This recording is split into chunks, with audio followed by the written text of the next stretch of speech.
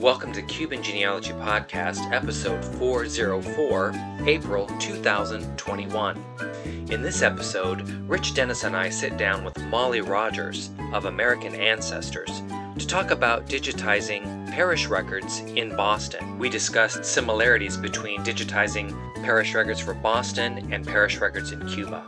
And please join us in future episodes where we talk about old movie theaters in Cuba, Canary Island migration to Cuba, and colonial Cuba, all coming up.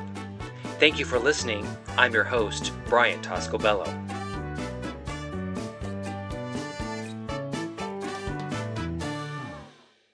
Rich Dennis, this is Molly Rogers. Hi, Molly. Hello. I'm in DC. Rich is in Miami. And I think, Molly, you're in Massachusetts? I'm actually coming to you from Vermont. Oh, wow. Oh, wonderful. The last part of New England that was settled. I learned that from your website. It's very interesting. I have a later question for you on study projects, because I think that's like a really interesting concept that I hadn't heard about before.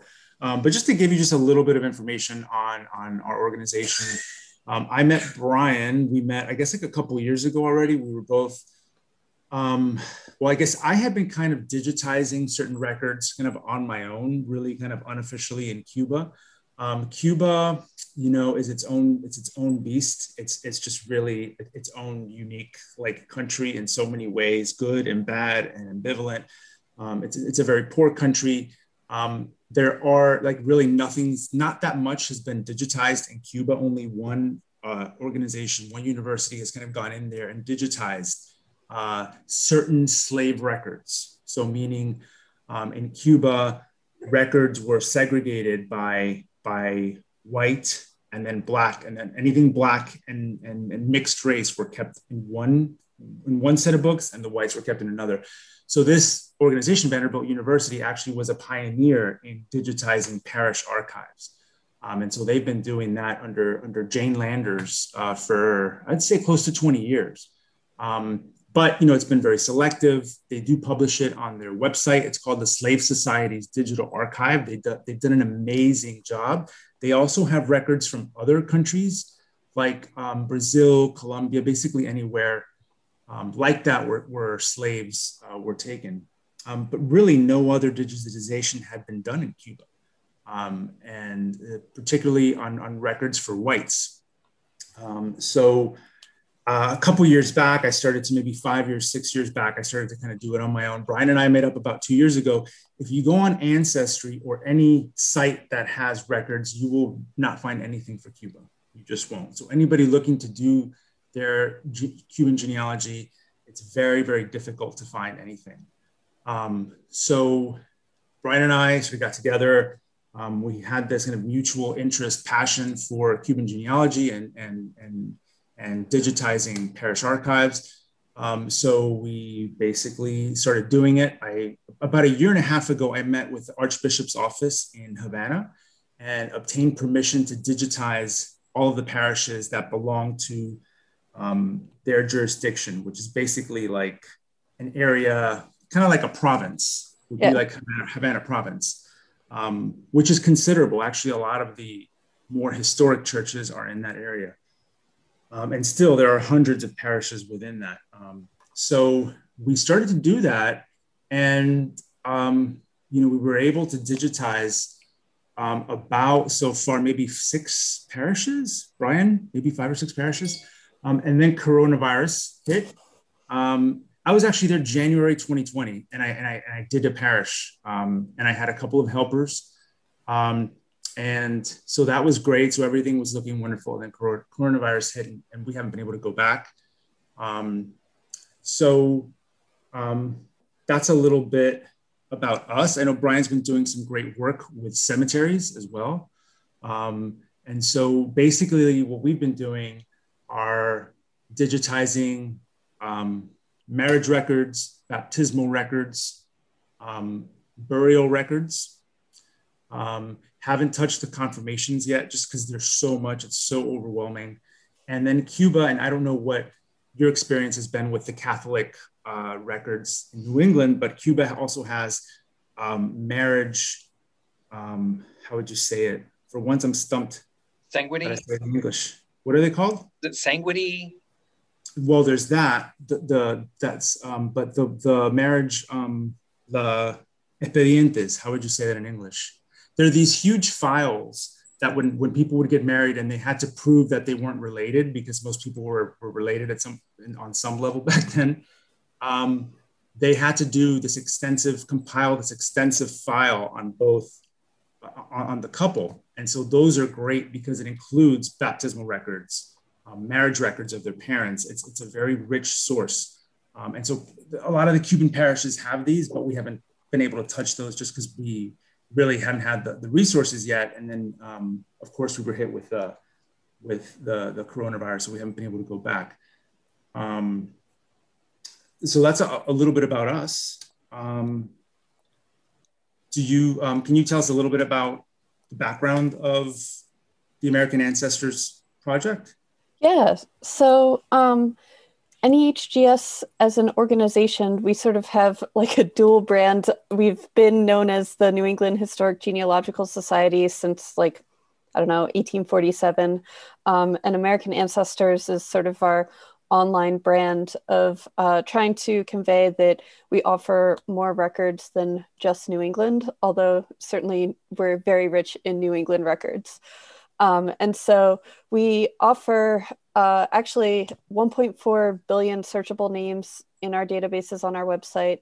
And then we sort of have a variety of different things related to genealogy going on. Certainly since the pandemic, we've had many, many online programs. And if you would like to hire a genealogist or ask a genealogist for advice on how to do your own research, that's what we do overall as an organization. On the database team in particular, we started working with the Archdiocese of Boston in about 2016.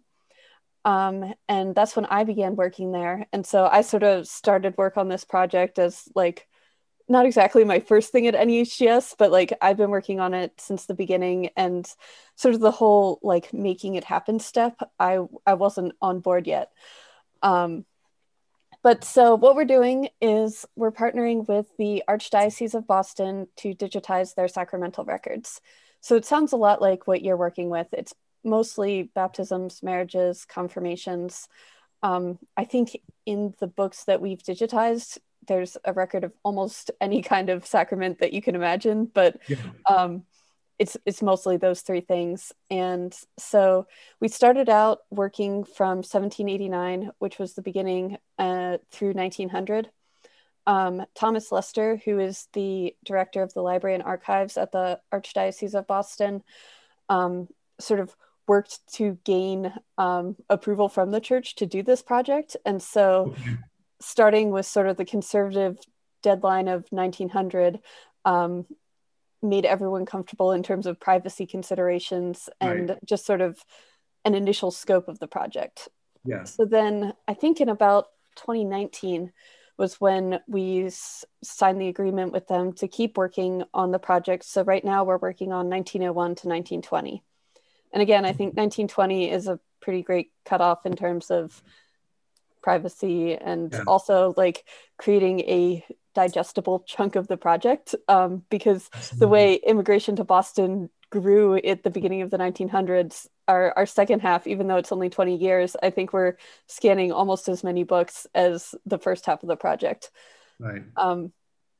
So I'll tell you one more thing and then you can ask me your next question. Yeah. Sort of our end product is we're creating two databases on our website. And so one of them is free. It's available to guest members. And it's basically you're just looking through the book on our website.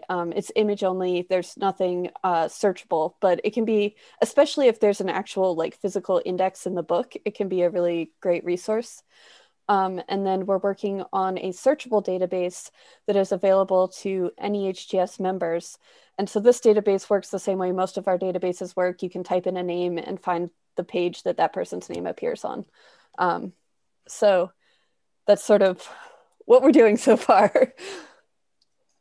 That sounds great. So when did American ancestors decide to kind of publish all this on their own website? Was it just kind of a natural decision, or Yeah, I think it was. given there's so many websites like Ancestry and Find My Past. I think Find My Past also holds a lot of Catholic archives.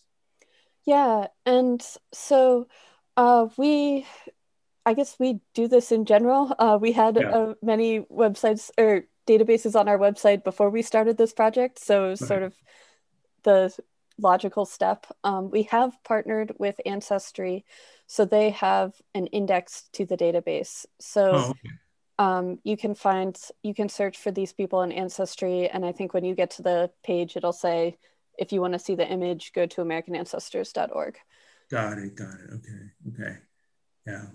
So different than anything Cuba. Cuba is so complicated. It's so great to have all those partnerships. One of the things about us, perhaps that you should know, is that we haven't obtained permission yet to publish these. So we're kind of working on that, and we're working, especially, and that was supposed to do that this last year, but I haven't been able to go there in person to talk to the Archbishop's office. But we did want to obtain permission to at least publish indexes at first. One of the problems, again, with these Cuban records, is that the Cuban churches, again, which Cuba is very poor, the churches, don't have resources, they don't have laptops. So that's one of the things that we're providing as we digitize each parish, is we provide them with a laptop so that they can actually access these records, make life a lot easier on them. But we haven't obtained permission yet to publish the records, because the churches make money off of this. So the churches make money off of providing these records for people who request them. So we have to be very, very sensitive with that. But are all these records indexed as well? In the searchable database, yes. In the searchable database, okay. Yeah. And are these records also transcribed? So we transcribe, let's see, first name, last name, record type, year, location, parents' names, and spouse's name where applicable. Then for this database in particular, we're also capturing the witness names, which has been really helpful. If your ancestor has a really common name, it can be really helpful to be able to search on the witnesses. If you know who their family members or neighbors or friends were, maybe it can help you narrow down, like, this is my ancestor named Mary Brown, not all of the other Mary Browns who also came to Boston. Right. Yeah, I like that model a lot. So it sounds like something we could do. One of the things that we've also been doing or trying to do, because everybody's busy, but is to transcribe these documents to help index them for the church. In some cases that the churches have them indexed, and in many cases they don't, or the indexes are like 100 years old. And a lot of the archivists at the church are constantly having to look for records, because a lot of Cubans are trying to obtain their Spanish citizenship. Because if they obtain their Spanish citizenship, then they can get a visa to leave the country, and to come back maybe, but that's like a big prize. So these churches are actually quite busy trying to get these records for people. And then obviously they have a lot of people calling from wherever, the US, Miami, Europe, who want to do their ancestry. And the only way that we can do our ancestry is to call these, since we don't have nothing online, is to call these churches. And connections with Cuba have been really bad. Like, a lot of times you can't hear them on the phone. It's just really bad. So they make a lot of money off of this. And so providing them indexes would certainly make things a lot easier for them. In our project, I think we've run into similar, not exactly the same reasons to digitize. Like, there's definitely the people calling the archives and wanting those records for genealogy, or if they're getting married, etc. So I think that it's a huge burden off of, I don't know, I think it has given them time to work on other work. But then there's also the condition of the books. And so some of the oldest books have been in use for so long that they're definitely falling apart. The edges of the pages are raggedy. And so I'm sure it's the same in Cuba where, I'm probably worse. Probably worse because Cuba, has so many issues with weather and hurricanes and humidity. Every time I go back, a book is like gone. It's just deteriorated. I digitized some, books that I was scared to touch, but I was just like, you got to do it. Otherwise this is like going to go, and very carefully just set the page.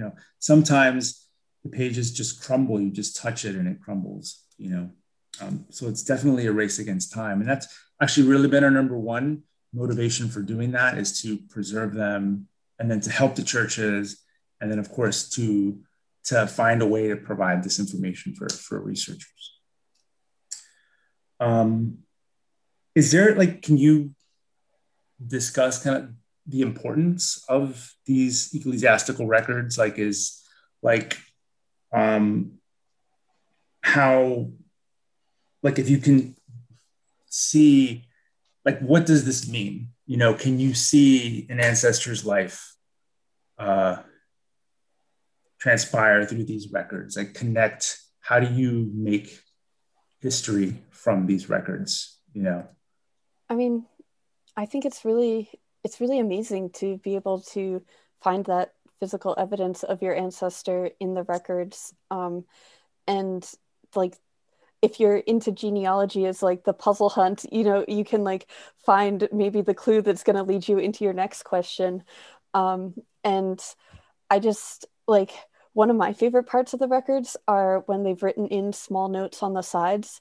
Sometimes, you might have the person's marriage that was recorded on their baptism record. And so now, maybe I should search here, or maybe it's a note, what you were saying about if someone was a little bit closely related, they'll note that down. Or if someone is marrying someone who was not Catholic, they have to sign the marriage promise that says that they're going to raise their children Catholic and not interfere with their faith. So there's all these maybe it's just a standard baptism that has all the basic information, but sometimes you get these little special extra clues. And, the confirmation or first communion records can be helpful if you're tracing a family through time, and say you found them in, I don't know, the 1900 census and the 1910 census, but where were they in between? That it can sort of help you figure out trace the whole family. Let me look at my notes.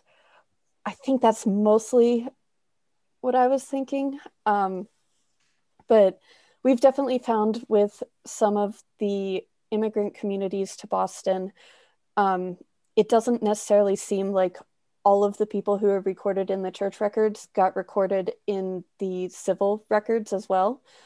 So I think using both the records that were kept by the state and the records kept by the church, in conjunction, you can really try and find. When did the records from the state start? In Massachusetts, it was pretty early. Depending on the town, I think it can be almost as early as the Pilgrims. Oh my goodness. Yeah, but Cubas don't start until 1885 is when the civil registry starts in Cuba. Spain started in 1870. So before that, it was just all church. Yeah. It was that the church had that major role in people's lives. And what about I find burial records really interesting because there's so many things you can get from them. In some cases, you'll see the cause of death. Do the burial records that you're dealing with, do they list that? Do they list? Sometimes I've seen them list the actual social status of the person, where they're, I guess, and Brian, maybe you know about this with the cemeteries, it'll list on the side whether they're poor, whether they are wealthy, whether they're kind of in between. And I guess that means that they're buried in a certain section of the cemetery. I don't know. Still haven't figured that one out, but. We actually haven't done that many burial records. Okay. It sort of varies by parish. There's definitely a few of them scattered throughout the project, but not every parish kept them. We're also working with the Catholic Cemetery Association of the Archdiocese of Boston. And so they sort of have more records based around death, and it definitely varies by cemetery, whether it's like a lot of information or a little less information. But I agree. It's really fascinating when you can find the cause of death, and sometimes the lot owners, again, sort of like the witnesses, they might be someone who is tangentially related to the family and not quite as close. So you're tracking those connections between people. Yeah, yeah. And you can see disease outbreaks too. Like there's just a string of records that I found. I mean, there's several, but where you see everyone's dying of cholera. So I'm sure there was a cholera outbreak in that town or maybe in Cuba, but you'll research it and you won't find it's online, or you won't find a record of that outbreak. Yet it's like you're like discovering this history that, has not been documented yet in some cases. So there's so much that you can do with that. I find the notion of the study projects really interesting. Can you talk about that and how you incorporated that into this, like into the database? Yeah, so NEHGS has this concept of a study project is like an in-depth look at a particular area in a particular time. So we're working on Western Massachusetts families in 1790. And so if you have ancestors who were enumerated in the 1790 census in, there's like 4 Western Mass counties, 2 of them historical that got split into like 4 modern counties. And so the editor for that project will accept sketches from NEHGS members or interested researchers who have like done a deep dive on a specific family who lived in that area at that time. And so we're collecting them all together. I'm also working with someone on early Vermont settlers from, I think, 1700 to 1784. So he has a really large scope. He's trying to document people who lived in Vermont prior to the Revolutionary War. And he's going through both like by time period and by county as well, just to try and like, when you have these like big ideas, how do you sort of narrow them down and make them smaller? Right. I think they're really super fascinating. I think there's a lot of genealogical work that goes into it. We have some other projects as well. I think it all started with the Great Migration, which is all of the people who came to New England right after the Pilgrims in a really small amount of time. And so that was a huge thing done by Robert Charles Anderson.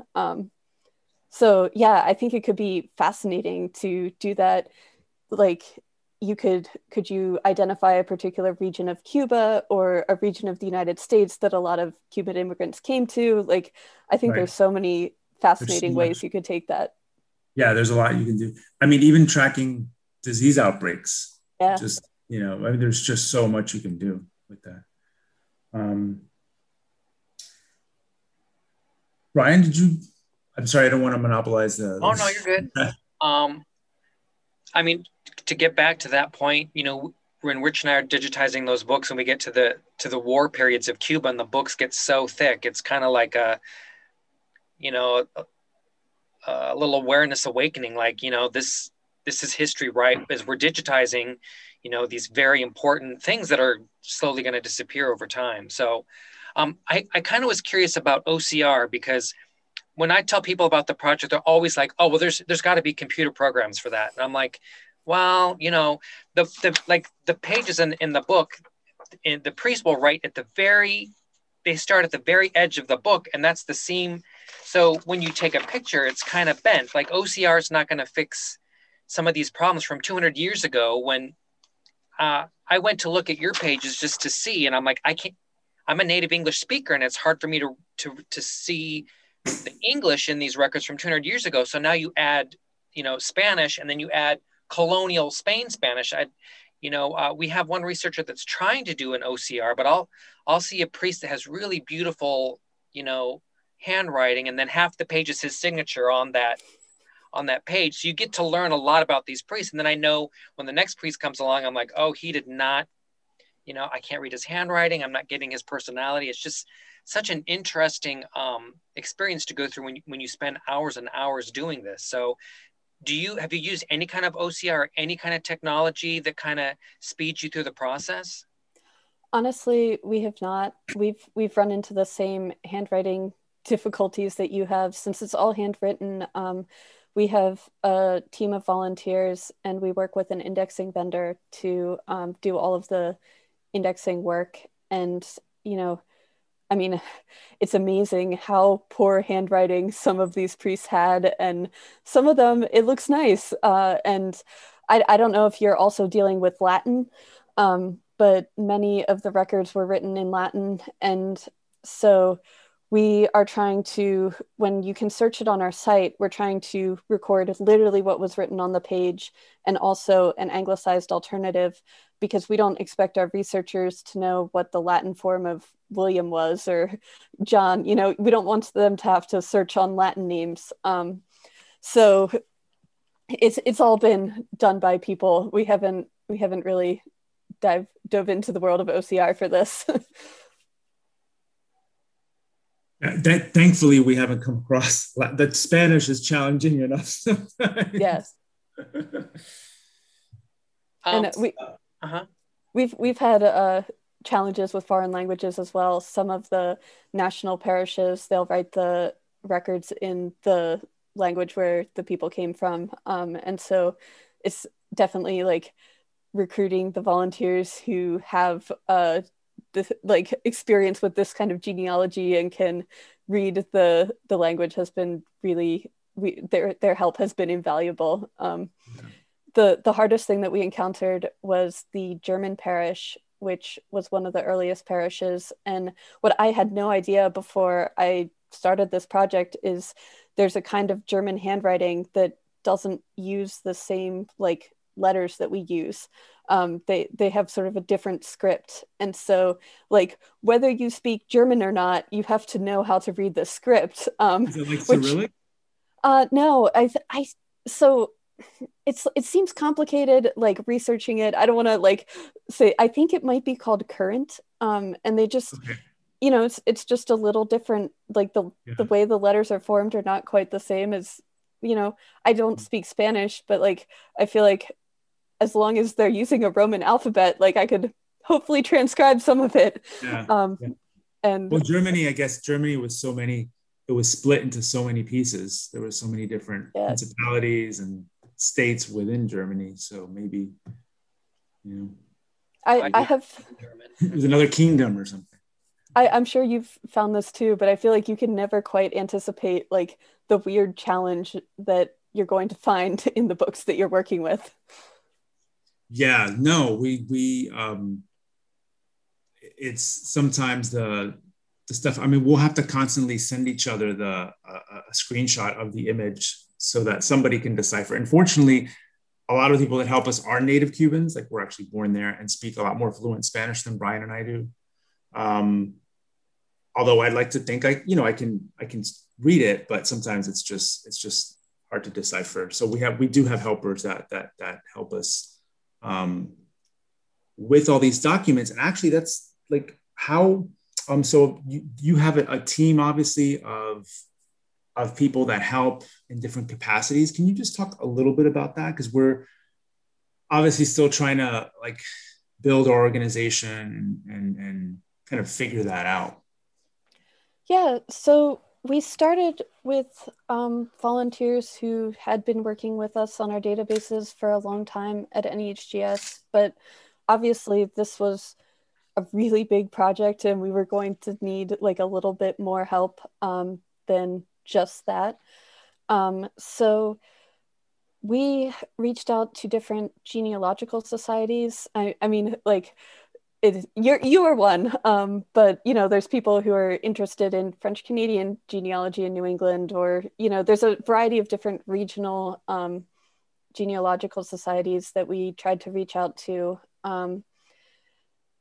Facebook has like a lot of genealogical groups that we have done some recruiting. Then I feel like there's like community connections, like we've struggled to find volunteers who are really knowledgeable of like Polish or Lithuanian. And so trying to reach out to like the actual church now and see if there are people who go there who have this interest. I feel like it's a lengthy and time consuming process to try and find all those connections and find the right people who are out there who have the time to help. But it's definitely something that we've put a lot of work into. It sounds like you would need like full-time staff just to run the volunteers, because that's a big project, and to keep them motivated and to keep them, feel like their work is valued. So we actually do have one of my colleagues, that's her whole job. When we started, it was me managing some volunteers and doing everything else. And we were really lucky to be able to hire someone for that position. That's amazing. I just had a quick question about ownership. So we've been approached by, some large genealogical companies that want to help us, but I can't, we don't own those records and we don't want to sell those records. So we're doing our own fundraising on our own, which is taking us longer, but it's, we're trying to do it the right way. So what's the best way to navigate that? Like the Catholic Heritage Archive would be a natural partner for us, but nobody owns those records except the church technically. So, I don't see that happening for years and years, and we don't want the project to fizzle. So the question of ownership is super interesting. And that's why we're trying to hope to publish the indexes in a PDF format, where we're not giving away pictures of the books, and we're not giving away those records for free. But someone like me, who I get, to the middle of the 1800s, and then the names and dates, without an index, I'm done. So that's the way I want to kind of approach it. We don't want to cut anyone's livelihood out if they're making money from this process, but it also helps them. The books get preserved, and they can go, everyone knows how to get to that record. And just knowing that date, I'm going to still want to hire that person to go get that record. Yeah. So it's kind of like ownership and marketing and making allies to make sure everyone knows that this isn't, some sort of scheme or something. Yeah. For us, like, obviously the Archdiocese has the books. They let us borrow the books for about a month. We scan them, and then we provide the images back to them. So we have a copy of the images and they have a copy of the images. And they have given us permission to publish the images on our website. And in our case, we own the index that we're creating. But, it's sort of like, I think, like, as you're setting up the contracts, like figuring out, like, if you've taken these images and you give them back to them, are you okay with them using them as they want to? I don't know. I think there's a lot of people management and finding the right, getting consensus. I think that the success that we've had with this project, much of the feedback was, wow, I've been waiting for so long to find my ancestors' record, and it was so easy to find it now that it's been indexed. So if there's any way that you could come up with like a small mini example and show them how it works well, like, and then argue for that, to like apply that model to even more of them. I don't know if that's too broad or. No, that's a good point. So, when the project meets with the Archdiocese in Cuba, it's good to let them know what's going on in Boston right now in that Archdiocese. And for example, I have relatives in Chicago, and Chicago's Catholic database for Catholic cemeteries is online at every cemetery. And you can go through millions of records at the cemetery online for free, and I think there's some privacy maybe for like the last 50 years, but just to know that the world is moving forward. And, you said like 1900, 1920, I'm comfortable with any time frame we need to put on it, to protect people that are still living, or to, protect those records of close to people who are still living. So just connecting to the Boston Archdiocese and kind of now making this bigger picture, Spain, I'm sure, has a process. I'm sure Italy has a process. So we need Cuba to know that they're not the first one at the table, and they need to Yeah. join the movement. So, and I think getting the buy-in can be hard, but we've had a positive experience with the response from the public to our database. And so you're the database manager. So what is, like, what's a typical day for you in that? Maybe I should start with like what the whole process for us looks like. Okay. So I said that we borrow about, 50 books in a month. And so we started with some volunteers, and now since the pandemic has hit, we have some staff who have been scanning the books. And so then once the book is scanned, then I can do the work to make it available in the free image-only database, because it's pretty easy once you have the images to make the spreadsheet and make it available. It obviously takes a little bit more time to go through and index the full book. So once it goes into that process, we have one person look at it. Another person is then going to proof their work. As we were talking about with handwriting difficulties and things, it's always helpful to have a second pair of eyes.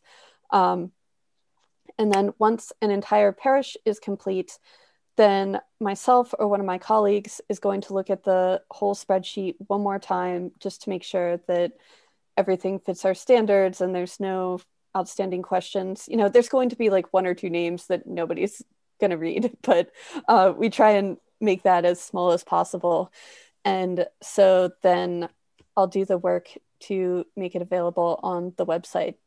So a typical day for me, I might be working on the image-only project or the searchable project. And so it's creating spreadsheets, reviewing spreadsheets, and then we sort of have a custom process for going through and turning that spreadsheet into tables in our database that can then be available for search. And so that whole process sort of links the information in the spreadsheet with that physical image of the page. And so then we also, like, sort of the final step is to communicate with our audience and our users that this information is now available. So we have a blog called Database News where we'll post about new additions to not just this project, but any projects that we're working on. And I know I've corresponded with a few different people who are specifically interested in certain parishes. And so it's always good to be able to send them the database news posting and say, look, it's available now. That's what I dream of. I dream of that. I actually dream of that, of like, this is available now, like you can get the, records from here, and it's like in red because it's brand new or something, but yeah. Unfortunately we can't do that yet. Although there are some alternatives that I think we can pursue, specifically with educational websites, like related to a university, where I think the buy-in with the Archbishop's office would be easier. Yeah. Because again, Vanderbilt Records keeps a lot of these records on their website, but their pitch to the Archbishop was that this was for educational purposes. So we'll see. I mean, we try and, like, obviously we're oriented towards genealogists, but I think that this is valuable information to historical researchers, to educators. It's not, genealogists are certainly not our only audience. Right, exactly. And just to get back to your, I'm on your mailing list, and I think I get like maybe once a month or every couple of weeks, I get your email saying that these new databases have been added. And it just makes me so hopeful for our project. Like, they just added like 10 more volumes. So just so, that your organization that you may not know that there's those of us out there that really appreciate the work that you're doing. So I have, my father's side is Cuban and my mother's side is American, that goes all the way back, to colonial time. So I always thought they were Southern, but those Northerners came down I don't have many Southerners that went up, but there were definitely Northerners that came down. So I go all the way up the whole coast. So, I go from, like Maine down to Cuba, and then back to England and Spain. So just to know that the work that you're doing is inspiring for me as a genealogist and as, for this project that we have. It's just, I get those emails and I'm like, I got to go index a book right now. So. Yeah, well, absolutely. Thank you for that. Makes the work that we're doing worth it. It's, I've been thinking lately, one of our volunteers sent me an email and it reminded me that we're doing all of this work to make these records available online, which, I mean, it's what we've been doing since before the pandemic, but it seems even more meaningful now. Yeah. And you're inspiring all kinds of history and records from all kinds of different countries you may not even know, like Cuba, seeing that work and the work that you're doing, and this one is available now. I see that. And like Brian, like you said, it's like a jolt of like adrenaline, like, oh my God, that's great. Like we've saved that, that's like the way I look at it. We've saved those records. So thank you for all of the great and very important work that you're doing, Molly. Well, it's been really exciting to hear about what you're doing as well. It seems like there's a lot of interesting and important work to be done in Cuba. Yeah, absolutely. There's so many. I think there's like 300 parishes in Cuba. I think it's a total, right, Brian? Yeah. Some got absorbed, and some books are held some other. So we're trying to document all those too, so people don't get frustrated. Like my parish doesn't exist anymore, but 2 parishes over, that's where those books are being kept. So just a quick question about those books that you find that are damaged. Do you have a laboratory or a separate vendor that deals with those? We do have an in-house conservation lab. So we're lucky in that regard. And so if something is too fragile for us to digitize, we can send it to the conservation lab and they'll, they might disbind the book so that it's not as tight in the binding or patch the pages that are tearing. So that's how we've handled a lot of that. And then just a quick question about databases. So we're developing our strategy for keeping track of all these images, and because it gets really overwhelming, we'll quickly go from 100,000 to like 500,000. So we want to make sure we have a plan for that. So as a little project starting out the way we do, I'm kind of leaning toward AWS.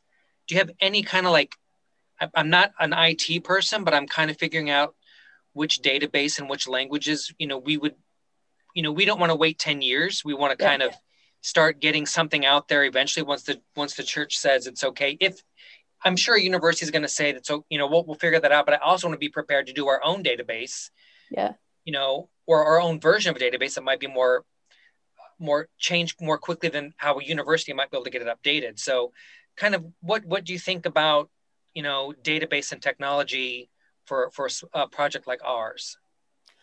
So we have sort of this custom database that's been built over many years. We use a SQL database.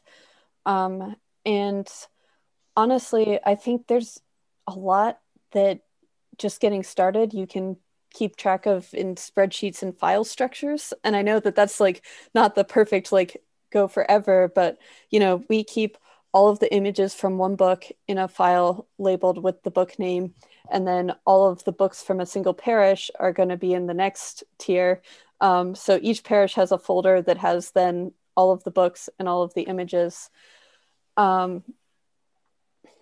We have done some work with a genealogist named Dallin Quas, and he built our family tree product. And he's working on a new project to I think he's trying to make information available for smaller genealogical societies who might not have similar infrastructure. And so you might want to, I don't know all the details on exactly what he's working on or what phase of the project it is, but he might be someone that would be worth talking to. So I could definitely share his contact information if he's willing. His name's Mr. Cross. His Cross is his last name? Quas, with a Quass. Yes, if you would tell him there, we would humbly appreciate, just a few minutes of his time. So that would be amazing. And then just to let you know, I've joined like the Archivist Association. It's hard to describe, Rich. What are we? Historians? Are we archivists? Are we genealogists? Are we storytellers? Are we database managers? But like we're all these things. Yeah, you're all of them. I'm a historian, so I mean that's how I look at it, because history is broad. This includes, we can put this into history. You're preserving history. That's just how I look at it. But yeah, we're all of the above. So check the all of the above box. Someone called me a storyteller, so that one sounds the most romantic. So I'm sticking with that one. Storyteller's good. Good. Well, that's all the questions I had. So this has been so helpful for us, and I appreciate you giving us your time. And thank you so much for your time, Molly. Absolutely, it's been really great to learn about your work, and fun to talk about mine as well. That's awesome. And can I ask you real quick? It said in your bio that you had a website for your grandmother. So could you tell me about that? I'm still working on it. I feel so like chagrined that my answer is not, I have this beautiful thing for you. But right before I started work at NEHGS, one of my grandma's cousin maybe passed away, and he had been maintaining this little website. And I have been like trying to, I like pledged to my family that I would keep it up and improve it. And I feel like I got distracted in the rabbit hole of like, okay, so here's sort of the family lore, but like, can I track these people down in all the censuses? And, vital records from Maryland are not as easily available online as they are here, like in Massachusetts. And so I like don't have a beautiful product to show you yet, but I hope to. Okay. Well, if you ever need a researcher in DC, you let me know. Everything's closed here at the moment, but we're hoping in March or April that the research, Library of Congress and the archives here will open up. So there's a lot of things that aren't online even for American research. So yeah, and my grandma's family is mostly from Baltimore, so oh wow, I think on Find My Past, I was able to use some of their Catholic records research, but there, all that. The civil records, I think, are not available online yet. Interesting. Baltimore's not that far, and I think Rich goes to Annapolis quite often. So yeah, I love Maryland. Yeah. Perfect. Well, that's all from me. I just want to thank you again so much, and you've motivated us, and you've given us a lot to think about, and I'm super excited to keep going. And who knew that Boston would help Cuba one day in this way? It's amazing. Or in Vermont. Well, it was great to talk with you both. Thank you so much. I'll send you an email once it goes online, just so you know where it went and what happened. So cool. I think we'd be happy to maybe promote it on our social media as well. And like, as you sort of come up with your plans, like, if you did want to partner with American Ancestors, I think that myself and my colleague, Don LeClaire, who's our Associate Director of Search and Systems, we'd be happy to talk more with you about what that might look like. That's amazing. Okay. Thank you so much. I know it sounds like you have you're not there yet.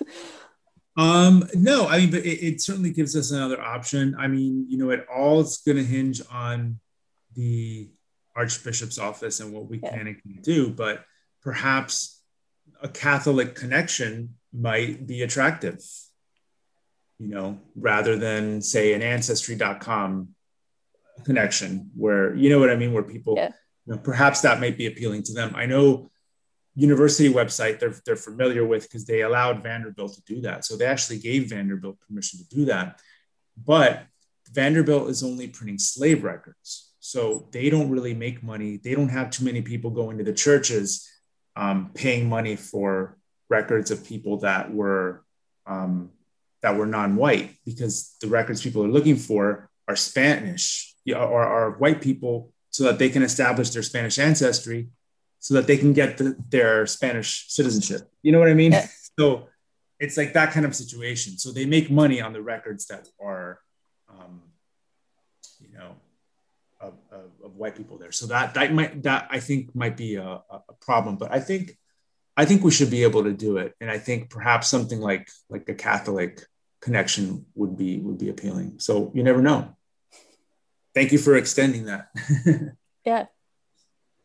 Thank you. You'll hear from us, especially when we have good news. So awesome. Thank you so much. It was great to talk with you. Thank you. Have a good afternoon. Thanks again, Molly. Thank you.